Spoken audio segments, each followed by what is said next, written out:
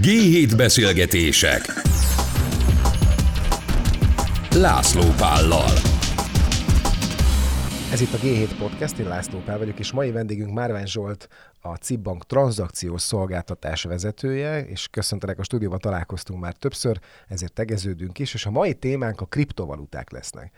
És hogy én nem tudom, hogy a mi hallgatóink mennyire vannak képben ebben a történetben, az biztosan tudja, hogy mindenki, hogy a Teslának a vezére az hogyan befolyásolja a piacot és vesz, azt is tudja, hogy vannak magyar celebek, akik ezt nagyon tolják és nagyon szeretik, de hogy tulajdonképpen ez miből áll, azt szerintem nagyon kevesen tudják, és ma az a célunk, hogyha én jól értem, hogy próbáljunk meg végigmenni alapfogalmakon, hogy mi is ez a kriptovaluta, és miért fontos egyébként a mi életünkben.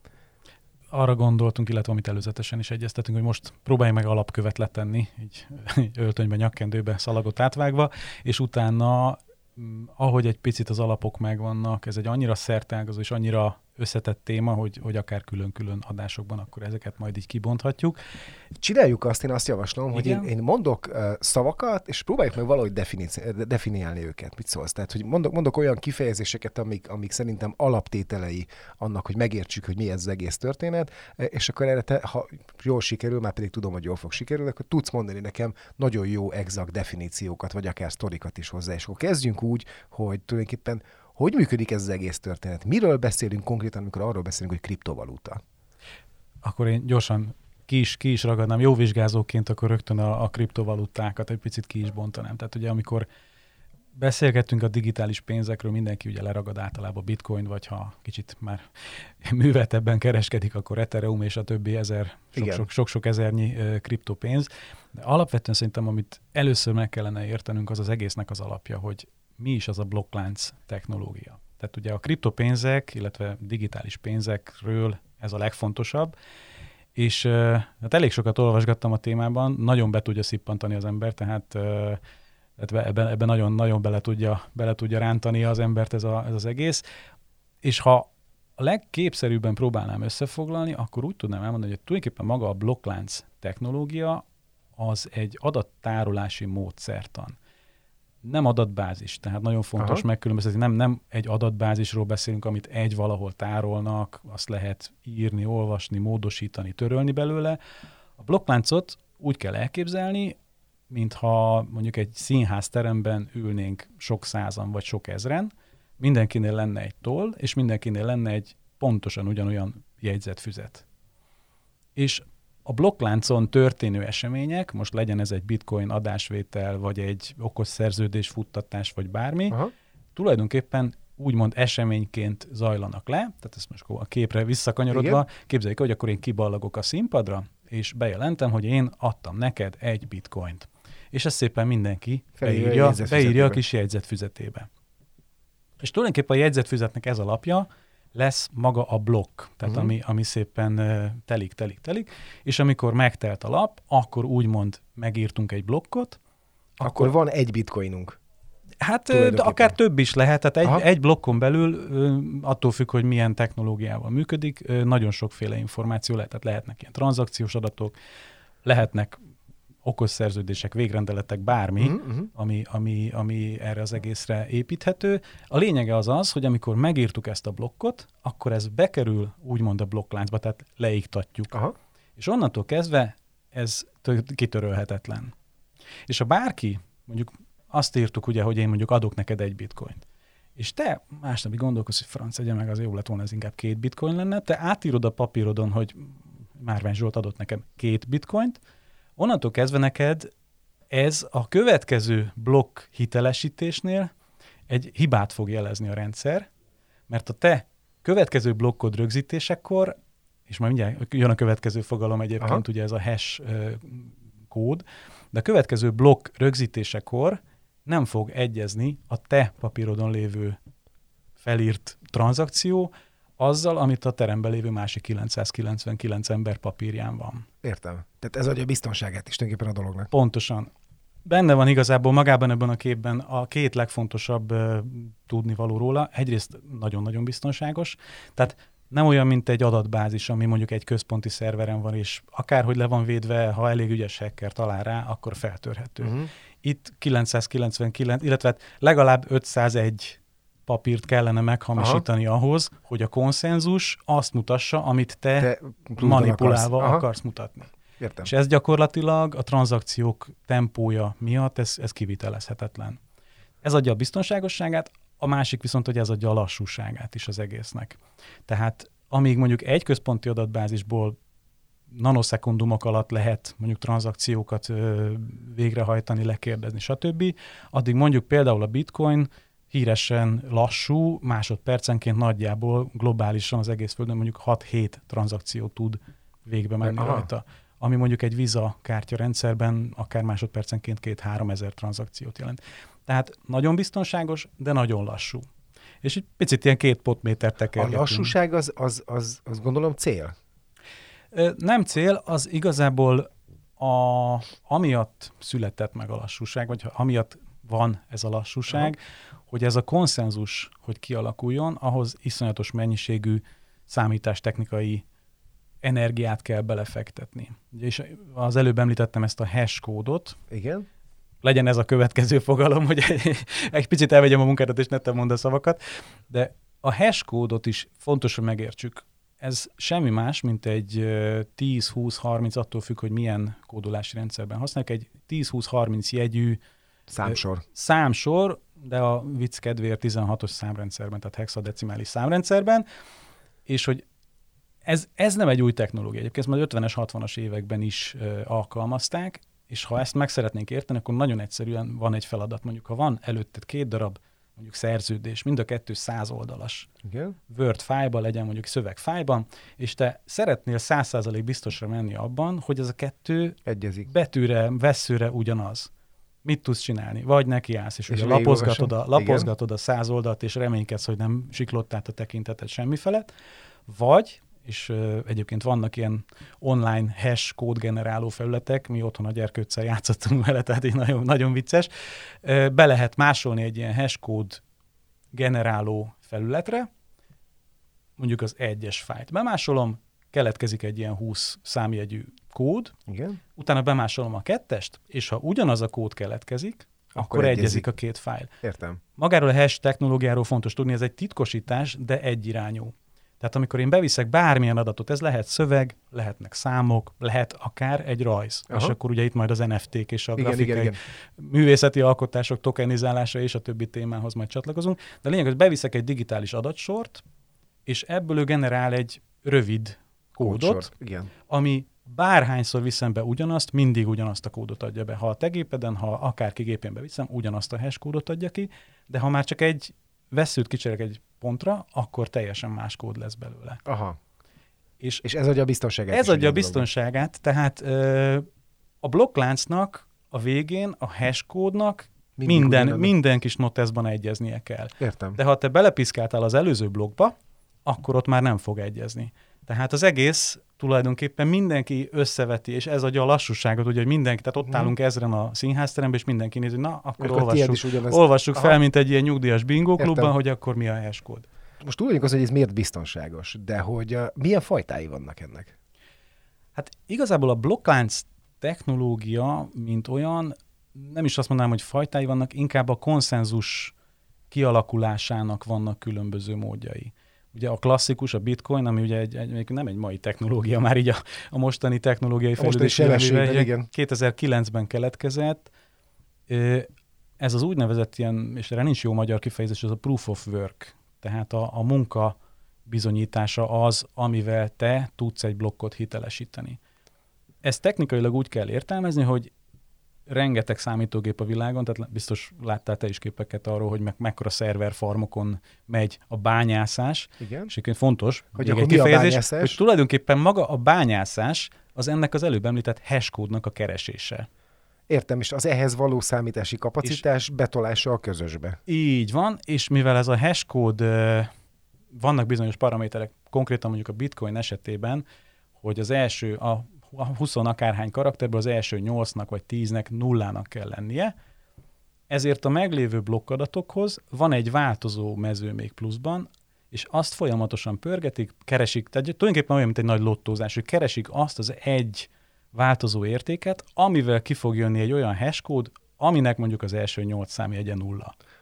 ezt úgy képzeljük el, hogy ez nem milliárd, hanem ilyen trilliós nagyságrendű számítást igényel, ezért is van az, hogy másodpercenként globálisan csak 6-7 tranzakció tud lemenni. Értem. És emiatt van az, hogy tulajdonképpen a bitcoin üzemben tartása, az most jelen pillanatban, ha jól emlékszem, a globális energiafogyasztás 4%-a, ami nem kevés. Tehát azért lássuk be, hogy brutális mennyiségű energiafogyasztás. És arra majd egyszer menjünk rá, lehet, hogy később, hogy megéri-e egyébként nekünk embereknek, illetve a Földnek, és a többi egy ilyen történetet ilyen elképesztő mennyiségű energiával fenntartani, tehát hogy hoz-e ez ennyit, vagy ez hogy néz, de ez zárója, ezt majd beszéljük meg, ezt írjuk föl. A blokkunkra írjuk, vagy ez következő témának. Ez az én klímaszorongásomban nagyon komoly rész. Jó, szóval akkor akkor tudjuk, hogy akkor ezek szerint mi a bányászás, de a fajtáinél még leragadtunk egy kicsit. Igen. Ugye ez az energiahatékonytalanság nem csak minket zavar, alapvetően az egésznek a működését is hatékonytalanná teszi, a lassúsággal együtt. És ezért vannak most már kialakulóban, de például a két legnagyobb, a Bitcoin meg az Ethereum még mindig ezen a Proof of Work-ön van, de megy, és ugye itt évről évre, sőt hónapról, hétről hétre változnak, meg fejlődnek ki újabb applikációk, újabb megoldások, mennek el abba az irányba, hogy egy újfajta ilyen konszenzus megoldás legyen. Ennek például az egyik változata az úgynevezett Proof of Stake, ahol mondjuk egy olyan blokkláncrendszer van, aminek a saját pénzként funkcionáló tokenjéből kell valamennyivel rendelkezni ahhoz, hogy te azonosítani tudj. És még ezen felül mondom, számtalan verzió van, illetve például, ami mondjuk minket, mint bank fog érinteni, és igazából itt szerintem a mai beszélgetést akár kanyaríthatjuk erre is, hogy ugye a bankrendszernek ez egy lehetőség is, meg egy kihívás vagy veszély is tud lenni. Most még nem az. De valójában... De mitől? Attól tud az lenni, és 2009-ben Bitcoint azért fejlesztettek ki ez a rejtélyes úriember, aki egyébként szerintem egy csoport volt, sőt nem csak szerintem, azért fejlesztettek ki, mert ugye a válság után nagyon megrogyott a bizalom a bankrendszerben. A pénzügyi intézmények évszázadok óta fennálló tulajdonképpen modelljében. Hát, hogyha egy Lehman Brothers be tud dőlni, akkor bármi megtörténhet a világon. Akkor így van. Tehát azért akartak egy olyan pénzt kitalálni, ami független mindenkitől, és kicsit az internet mintájára, aminek nincs egy központi gazdája, nincs egy központi bank, ami azt mondja, hogy most ezzel ez lesz, vagy az lesz, hanem gyakorlatilag a résztvevők azok, akik életben tartják az egészet, és az egész a totális bizalmatlanságon alapul. Pont azért kell, hogy ennyire biztonságos legyen. Igen. Na most a hatékonyság növelés, meg a gyorsaság növelés irányába tehető lépések közé az is beletartozik, hogyha mondjuk teszem azt, mondjuk a digitális jegybankpénzek, ugye, ami egyébként pont Matolcsi úr is egy 3 héttel ezelőtt ismét nyilatkozott, tehát biztos, hogy az MNB-ben is azért ezen keményen megy a gondolkodás. Ha mondjuk egy digitális jegybankpénzben gondolkozunk, ott nem feltétlen kell olyan blokkláncra gondolni, ahol mindannyiunk számítógépe rajta van, és mindannyiunknál tárolódik ez az úgynevezett megosztott főkönyv, hanem elég az, hogyha mondjuk a jegybankhoz beregisztrált pénzügyi intézmények, kereskedelmi bankok, fintech cégek, akiket alaposan átvilágítanak, és akik ennek a digitális jegybank pénzrendszernek a részei lehetnek, elég, ha ők szerepelnek ilyen végpontként, és elég, ha az ő közöttük megszülető konszenzus igazol egy tranzakciót, és akkor nem arról beszélünk, hogy 100 millió embernek kell egyezni a véleményének, hanem arról beszélünk, hogy mondjuk 40-50 intézménynek. És ez azért... És akkor nekem, mint állampolgár, vagy nekem, mint fogyasztó, nekem elég az, hogy mondjuk a magyar bankrendszer garantálja ezt a történetet, és nem kell azon gondolkodnom, hogy globális garancia van, hiszen megbízhatom magában a helyi bankrendszerben is ilyen szempontból, ha jól értem. Sőt, ha tényleg befogják, és én egyébként ebben hiszek, tehát szerintem ez a digitális jegybankpénz dolog, ez meglepően gyorsan itt lesz a nyakunkban, hogy úgy mondjam, akkor tulajdonképpen te vagy én, mint magánember, ha az elektronikus pénztárcámban digitális jegybankpénz van, akkor nem futom azt a kockázatot, hogy jön egy nyugodjék békében mondjuk postabank, és bedől. Igen, értem. És egyébként, ha egy pillanatra itt akkor egy picit meg tudunk állni, kicsit ilyen klasszikus pénzelméletezni, mert ugye mi a különbség egy mostani digitális pénz, vagy egy mostani inkább úgy mondom elektronikus formában tárolt pénz, meg mondjuk egy digitális jegybankpénz között, az, hogy ami most ott van mondjuk a bankkártyádon, mint egyenleg, az tulajdonképpen olyan értelemben nem pénz, tehát nem a klasszikus pénz, hogy az neked egy követelésed az adott kereskedelmi bank felé. Igen. Ha az adott kereskedelmi bank úgy gondolja, hogy akkor lehúzom a rolót, akkor te bízhatsz a betétbiztosítási alapban, igen, európai szinten, illetve magyar szinten is, de ha neked 500 millió forintod volt, tudom, hogy pont annyi van, tehát nem akarok nagy titkokat elárulni. Hiszen a G7 minden újságíró helynek egyébként minimum ennyi van a számláján. Így van, tehát te az 500 millió forintoddal elég nagy bajban vagy, mert ugye 100 000 euróig vagy biztosított egy-egy kereskedelmi banknál. Viszont ha digitális pénzem van, digitális jegybankpénzed van, az nem egy követelés, hanem az tulajdonképpen a zsebünkben lévő 1000 forintosnak egy digitális lenyomata. Igen, hiszen igen, értem. Egy olyan jegybankpénz, amit nem nyomtattak ki, de nem kereskedelmi bank felé követelés, hanem jegybankpénz. Tehát apró árnyalatnyinak tűnik a különbség, de itt a nagyon fontos pontja, és ezért is van az egyébként, hogy pont olyan országok, ahol mondjuk a Karib-térségben iszonyatosan, hogy mondjam, politikailag kissé ilyen tájfunos jellegű, és a pénz értéke is nagyjából körülbelül ugyanezt követően iszonyatos változékonyságú, ott különösen vevők erre az emberek, így van. Például El Salvadorban, ha jól emlékszem, most jelentette be az elnök, hogy hivatalos fizetőeszközzé teszi a bitcoin. Tehát, hogy valóban van ez, hogy azt a bizalmat ezek szerint, amit a politikai bizonytalanság és a pénzügyi bizonytalanság okoz, azt még a politikusok is ezzel akarják valahogy kiegyensúlyozni. Így van. És ugye ott konkrétan mondjuk a bitcoin, de nagyon sok karibi országban saját digitális pezót, digitális dollárt vezettek be, ami egyfajta kicsit talán előre szaladás, de hát végül is a gyakorlat teszi a mestert alapon, illetve nagyon fontos megemlíteni Kínát, ami én azt gondolom a európai szemszögből talán egy fokkal több figyelmet érdemel, hogy ott is hónapok óta megy a digitális, ez az e-yuannak a tesztelése. Mert hogy egyébként ők minden más egyéb kriptovalutát betiltottak az országban, tehát nem lehet ott bányászni. Egyébként, ha jól emlékszem, esett is az energiafogyasztása Kínának, már nem tudom a pontos számot, de hogy ilyen kétszámjegyű esésbe került, pont ezért, mert ott volt a legtöbb bitcoin bányász. De amit én most már 15 perce szeretnék idáig eljutni, hogy azt abban segíts nekem, hogy az a fajta rally, amit például a bitcoinnál meg lehetett nézni, hogy néhány dollárról most már 80 nem tudom hány ezer dollárig ugrott el az árfolyam, tehát aki 1-2 évvel ezelőtt betett nem tudom 1 forintot, az most 10 000-es nagyságrendű, vagy majdnem 100 000-es nagyságrendű százalékos haszonban van. Tehát, hogy ez a rally, ez micsoda? Tehát, hogy mi ez az elképesztő spekuláció és rally, ami a digitális pénzek körül van? Tulajdonképpen meg is válaszoltad a kérdést. Ez egy spekulációs rally. Na jó, de hogyha ez ekkora biztonság és ennyire akkor nem is értem, hogy értem, hogy ezért vagyunk benne, mert ez ilyen biztonságos. De hogy miért nincs az a kockázat senkiben, vagy a fejében senkinek nincs benne, hogy miután ezt egy közösség, illetve hát a tulajdonosai a bitcoinnak irányítják ezt a piacot, hát azért ez egy nagyon hektikus történet tud lenni. Abszolút. Hogy elveszett a biztonságérzetünk.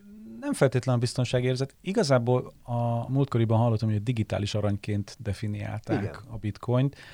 Én nem feltétlen aranyként, mert az arany azért történelmileg jó pár ezer éve benne van a fejekben, hogy az egy értékes dolog, tehát az nehéz. Meg nagyjából stabil. Tehát, hogy... Viszonylag stabil, és ugye viszonylag infláció ellen tényleg jó védekezés tud lenni. Egy picit visszakanyarodnék, ugye, hogy a zsebünkben lévő 1000 forintos vagy a digitális jegybankpénz, ugye, hogy mitől van értéke a zsebünkben lévő 1000 forintnak? Attól van értéke, hogy a jegybank azt mondja, hogy ez a fizetőeszköz. Igen. Tehát ezt el kell, hogy fogad te, mint boltos, te pedig ebbe fogod kapni a fizetést, és ezért tudsz vásárolni. De ha azt mondaná a jegybank, hogy holnaptól pengő van, akkor meg annak lenne értéke. Ezek az úgynevezett fiat devizák, tehát amikor egy rendeleti pénzről beszélünk, ami nem azért pénz, mert használati értéke van, mint a középkorban a sónak, vagy olyan tradíciós történelmi értéke van, mint az aranynak, ami ugye most éppen mondjuk elektronikában használják elég masszívan, de a középkorban mondjuk ékszerként vagy ilyen vagyontárgyként tudott funkcionálni. Na most ez a fajta mentalitás ráragadt tulajdonképpen a bitcoinra is. Tehát pont voltak sztorik, ugye, amikor az egész elindult 2009-10-ben, mondjuk egy bitcoinért kaptál egy pizzát. Igen, és van most azért már elég rendes pizzériát lehet érte venni, tehát az emberek egyre inkább erre így rákanyarodtak, ugye van nagyon neves rádiós kolléga is, aki ezt így borzasztó lelkesen szokta Sőt, előadni. én ismerek nagyon neves főszerkesztőjét nagyobb online portálnak, aki szintén nagy szakállal, szintén rá van erre gyógyulva.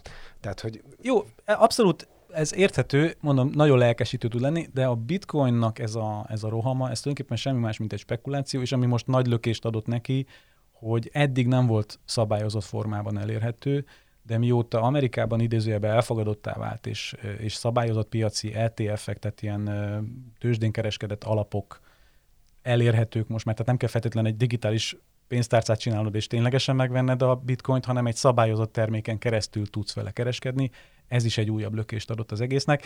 De ettől függetlenül maga a bitcoin még csak egy spekulatív eszköz. Aha. Én azért nem ragadnék le itt, mert kicsit olyan, hogy ha csak a bitcoinra koncentrálnánk, vagy Ethereum, kinek a szíve csücske, akkor az olyan, mintha az internetből semmi más nem használnánk, csak az e-mailt. Tehát az internet is sokkal több annál, mint csak az e-mail küldés, illetve olvasás. Ugyanígy maga a blokklánc technológia, aminek az egyik úgymond tokenizált formája a bitcoin, illetve ezek a pénzek, ez csak a csúcsa a jéghegynek. Most ezt látják belőle legtöbben, de ami igazán izgalmas, az a víz alatt van, tehát az a 90%. Ezért akarom kérdezni, az előbb már ugye említetted, hogy az nagy lökést adott, és akkor még egyszer kimondom, hogy bitcoin, de hogy az nagy lökést adott a bitcoinnak, hogy elkezdtek alapok tulajdonképpen kereskedni vele, és olyan alapokon keresztül tudok hozzájutni. Tehát ezt a rallit, ami egyébként van, én ezt sokkal biztonságosabban tudom meglovagolni.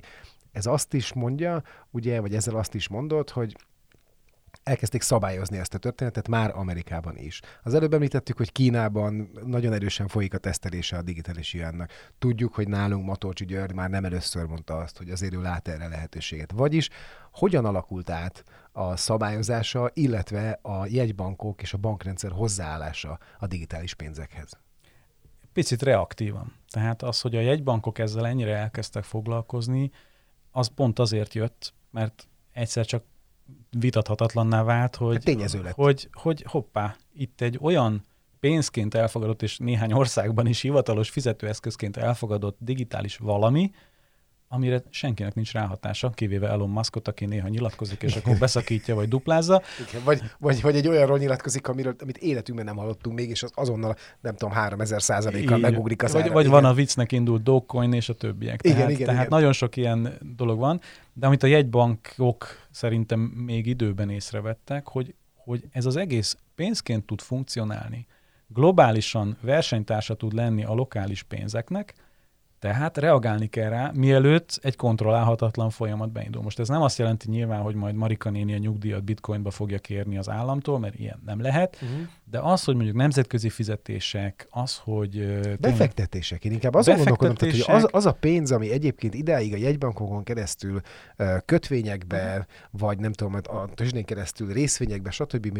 Milyen alapokba áramolt, az egyszer csak, hogyha nem figyelnek ezek a jegybankok, akkor egyszer csak ez átválthat oda, hogy tulajdonképpen minden megtakarítás, vagy a megtakarítások jelentős, vagy látható, érezhető fájdalmas része be tud kerülni a digitális piacra, és onnantól kezdve viszont az eltűnik. Nem tudsz rajta hasznot realizálni, hogyha te jegybank, vagy bank, vagy egyébként alap vagy. Így van. Ez az egyik. A másik az ugye, ami az összes ilyen újításnál, tehát vagy a katonaság, vagy a bűnözői szervezetek szokták ezeket létrehozni. A bitcoinnak is van egy ilyen nagyon, hogy mondjam, viszonylag lemoshatatlan foltja, hogy ezt alapvetően nagyon sokszor használják az anonimitása miatt, az ilyen dark webes, elég csúnya dolgok pénzügyi rendezésére. Például a jegybankok részéről, illetve a kormányzatok részéről ez is egy cél, hogy nem feltétlen az anonimitás elvétele, bár nem lennék meglepődve, ha mondjuk pont abban a Kínában, ahol társadalmi pontrendszer van, és mindenkire jut legalább 10 megfigyelőkamera, ott mondjuk nem feltétlen lenne teljesen anonim a rendszer. De alapvetően például a nyugati digitális jegybankpénzek irányában megőriznék ezt a fajta anonimitást, mint ahogy azt sem tudjuk, ugye, hogy az az ezres, ami nálam volt, az holnap kinél lesz. Nem tudják. A rendszerben van, valahol lehet, hogy Gizi néni bevarta a párnába, lehet, hogy kocsit vettél rajta. Éppen most vettem vagy rajta. Én hozzátettem az 500 milliómhoz, ami... Így van, 500 millió 1000 forintot pihenget valahol. De az a lényeg, hogy a szabályozottság az, ami az egyik legfőbb motiváló tényező. És nem csak a jogi, hanem a monetáris politikai. Tehát egy jegybanknak a legfontosabb feladata, hogy az országban a pénzügyi rendszer stabil maradjon. Tehát azt minden áron meg kell védenie. Most lehet mondani, hogy van, aki infláció, van, aki árfolyam, van, aki mit véd, de a legfontosabb az, hogy ez a előbb említett fiat devizarendszer, ami rendeleti pénz, ebben a bizalom, ez megmaradja. Aha. Az jelentheti-e a globális szabályozása és elfogadása, Amerika jó példa mindig, és mindig előjár ilyen szempontból, de jelentheti-e ez a szabályozás azt, hogy ezek a kriptopénzek még nagyobb ralliba tudnak kezdeni azzal, hogy egyre több nagy, jelentős gazdasági erővel rendelkező ország jegybankja és bankrendszere mondja azt, hogy tudunk róla, figyelünk, csinálunk sajátot, és a többi, és a többi, és a többi. Tehát, hogy ez okozhat-e még egy ennél is nagyobb rallit, mint amit eddig meg tudtunk nézni ebben a szegmensben? Gyorsan elmondom akkor a disclaimert, hogy igen, nem befektetési tanácsadás, hanem csak beszélgetünk, de alapvetően... Egyébként igen, de ez eszembe sem jutott. Tehát, mielőtt a hallgatók itt rohannak. Nem ezért kérdeztem, hanem maga az érdekessége a dolognak, hogy tényleg ennél több hasznot realizálni valamin az elmúlt, nem tudom, 5 évben, biztos, hogy te tudsz mondani, hiszen szakember vagy, de én laikusként nem tudok mondani. Ehhez hasonlót még a budapesti ingatlanpiac sem tudott produkálni, igen. Pedig ott is voltak azért szép történetek. Ezért kérdezem, hogy ha globálisan rámegyünk arra, hogy oké, a Mari néni számára is, meg az én számomra pláne, el tudjuk ezt magyarázni, és biztonságossá tudjuk tenni, és nem tudom, és szabályozása van, akkor ez okozhat-e egy még ennél is erősebb robbanást? Nem feltétlenül. A növekedés az megmarad, és ugye a bitcoinban van egy ilyen hit, ugye mivel ott a születésekor megmondták, hogy összesen 21 millió bitcoin fog létrejönni valamikor 2140 környékére, ezért kicsit ugyanaz az érzés, mint az aranynál, hogy lehet még bányászni, de egyre kevesebbet tudunk kibányászni. Tehát a végén lesz egy folyamatosan növekvő kereslet egy változatlannak tekinthető mennyiségre, tehát az mindenképpen drágítani fogja. De az, hogyha a jegybankok bevezetik ezt a digitális, tehát elég sok jegybank, elég sok ország áttér erre a digitális jegybank pénzrendszerre, az önmagában a kriptópiacot nem fogja befolyásolni. Értem. Ezeknél az országoknál is szerintem mondjuk pont Magyarország nem annyira jó példa erre. Mert hogy miért jó, ha digitális jegybankpénz van egy országban. Nagyon sok kelet-ázsiai országban például 50% alatt van a bankszámlával rendelkező magánszemélyeknek az aránya. Tehát ezt a pénzügyi rendszer elérhetőségét lehet ezzel biztosítani. Ugye Magyarország éllovas ezzel az új azonnali fizetési rendszerrel. Ezt nagyon kevés ország tudja, hogy én mondjuk utalni szeretnék neked, hogy 500 millió, 2000 forintot legyen. Én szeretnék utalni neked 1000 forintot, akkor azt ugye zömében max. 2 másodpercen belül magyar bankok megoldják egymás között. De tehát mi lehet, hogy már kezdünk hozzászokni, de ez a világban marhára nem így van. Tehát akár egy nap is eltelhet, amíg én elindítom a pénzt, és hozzád megérkezik. Egy digitális jegybankpénznél pont a rendszer gyorsasága meg felépítése miatt ugyanez a gyorsaság elérhető. Tehát akik mondjuk nagyon motiváltak országként ebben, azok, akik azt mondják, hogy oké, én szeretném, hogyha a tranzakciók sebessége iszonyatosan megnőne. Ha elég sok országnak lesz digitális jegybankpénze, ez egy nagy kihívás mondjuk pont egyébként a SWIFT-nek, ugye, aki az országok közötti pénzmozgásoknak az egyik kontrollja, ilyen világító tornya. De ha elég sok ország lesz már ebben a rendszerben, és digitális jegybankpénzek lesznek, például egy digitális euró és egy digitális forint közötti tranzakció is tud instant lenni. Aha. Tehát ezek már utána idézőjelben összekapcsolhatók, és ez alapjaiba tudja felforgatni a fizetési rendszereket. De ha csak országon belül maradunk, akkor amellett, hogy gyorsabb, ugye már említettük, hogy biztonságosabb, tehát te, mint magánember nem vagy kitéve annak az úgymond kockázatnak, hogy az adott kereskedelmi bank az lehúzza a rólót, és te meg futhatsz a pénzed után, tehát biztonságosabbá is tudja tenni.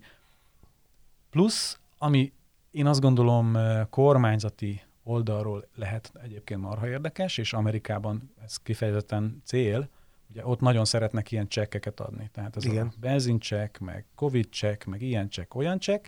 Ugye a blokklánc technológiánál már itt fél szóval említettem, de nagyon fontos pont, és nagyon fontos figyelembe venni, hogy nem csak tranzakciókat tudsz tárolni rajta. Nem csak az, hogy én adtam neked egy digitális forintot, hanem okos pénzek tudnak lenni, okos szerződésekkel mögötte. Tehát beállítható az, hogy gyerekek, legyen az, hogy mondjuk itt most hatalmas árvíz volt az országban, az árvíz sújtotta területen élőknek támogatásképpen adunk ilyen digitális forintokat, amiket beprogramozunk arra, hogy a következő 12 hónapban el kell költeni, beprogramozható rajta, el kell költeni, és építőanyagra kell költeni. Mert hogy házat kell felújítani, és nehogy már majd plazma tévét vegyél rajta, meg elmulasd a mit tudom én melyik mulatóban. Tehát nem kell ellenőriznem, véges a történet, csak arra költhető. Ez egy állam szempontjából támogatott szociális rendszerben ez egy kitűnő lehetőség. Abszolút irányítható. Tehát egy teljesen jól irányítható és egy jól célozható mondjuk támogatási rendszert lehetne vele kiépíteni. De hát aztán vannak persze hátulütők, mert mondjuk mi van akkor, ha Marika néni, akinek elvitte a víz a házát, mondjuk nem rendelkezik okostelefonnal, nincs internete, se laptopja, se semmi. Tehát ezek azok, amik miatt ugye az MNB is, meg még nagyjából szerintem a világjegybanknak 90%-a ezen most... Na jó, de azok a fejlett országok, akikhez mi is szeretjük magunkat sorolni, vagy akik mi nálunk is fejlettebbek néhányan, hogy ezeknél az országoknál azért ez nem probléma. Tehát azért Magyarországon mindenkinek van egy bankkártyája minimum, azért ezt elmondhatjuk, sőt, lehet, hogy most kéne jó számokat tudnom erre, de lehet, hogy több is, lehet, hogy te tudsz, hogy mindenkinek van általában legalább egy mobiltelefonja és okostelefonja, tehát hogy ilyen szempontból mi jól állunk, az internet lefedettségünk tökéletes, tehát hogy... Igen, de például ugye voltunk ilyen csapatépítőn Felsőörsön, ahol totálisan nem volt térerő. Tehát azt a technikai megoldást még ki kell találni, hogy lehet egy digitális pénzzel úgymond offline üzemmódban fizetni, anélkül, hogy te azt a pénzt kétszer felhasználd. Kétszer, háromszor, négyszer fizetnéd ki. Hát nem gondolnám, hogy a mai technológiai fejlettségben erre ne lenne egy megoldás mondjuk egy 12 éves gyerektől programozásban, de hogy pont ezt akartam, igen, hogy a következő generáció szerintem már tudni fogja kapásból a megoldást, de amíg ezek ugye nincsenek meg, addig azért a jegybankok is még egyelőre inkább az elméleti síkon mozogva próbálnak egy megoldást találni. És hát azért, amit már Kína kapcsán említettünk, ami egyfajta veszély ennek, hogy az enyhén ilyen autoriterebb, autokratikusabb országokban, azért ez visszafelé is tud elütni. De visszafelé is vissza tud ütni, például Kínában. Tehát mondjuk én vagyok szorgos kínai állampolgár, de nagybátyám csúnyát mondott a pártvezetésről, ezért az én szociális pontszámon visszaesik, és mondjuk dönthet úgy a kínai központi bank, hogy akkor az én digitális juanjaim, azok most 3 hónapig akkor most nem felvehetők és nem felhasználhatók, vagy örökre eltűnnek. Tehát, mint minden nagyon online térbe átkerült dolognak azért ennek is van hátulütője, de összességében maga a technológia az egy olyan forrongó kis üst most, amiből viszont nagyon sok jó dolog tud még a későbbiekben kijönni. És nézzük meg legközelebb, hogy milyen dolgok tudnak még ebből kijönni. Én nagyon szépen köszönöm Márvány Zsoltnak, hogy ma itt volt velünk. Hallgassatok továbbra is G7 Podcastot. Szevasztok! Sziasztok!